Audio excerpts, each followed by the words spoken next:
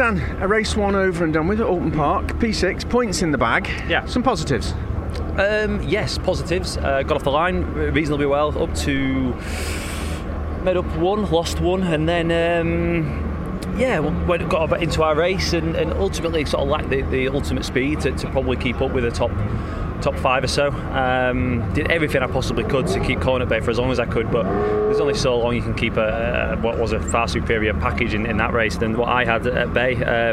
Colin, he's not afraid to give you a nudge and a tap to let him know you're there, but he's one of those drivers that you also trust that he doesn't do anything silly. He bites his tongue. I'm sure that he wishes I'd get out of the way, but he can't drive through you, and he knows that, and he gives you the respect you deserve. But in the end, he wears you down, and unfortunately, there's nothing I could do to keep him at bay. So I went from 5th to 6th. Not a bad result. Obviously, Ash up in 2nd was fantastic for the team.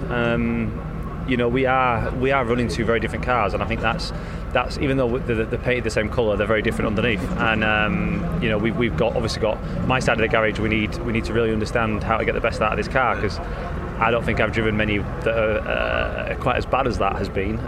It was really tough to drive in that session, and I said he's probably the best he's driven all year. So can I have what he's having, please?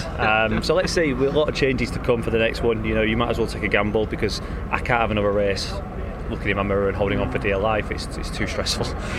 You and Ash have both got very different driving styles, though, and I guess the danger is to look at his car and say, right, I'll twist this, I'll do a quarter turn on that, because that's how he's got it set up, and it doesn't solve the issue.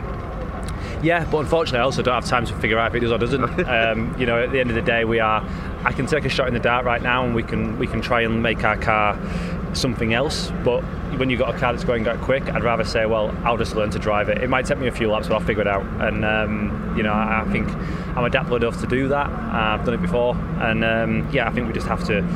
Right now, we're just going to have to throw the kitchen sink at it with some changes, because I need the exact opposite probably of what I've just had to stand a chance later on today.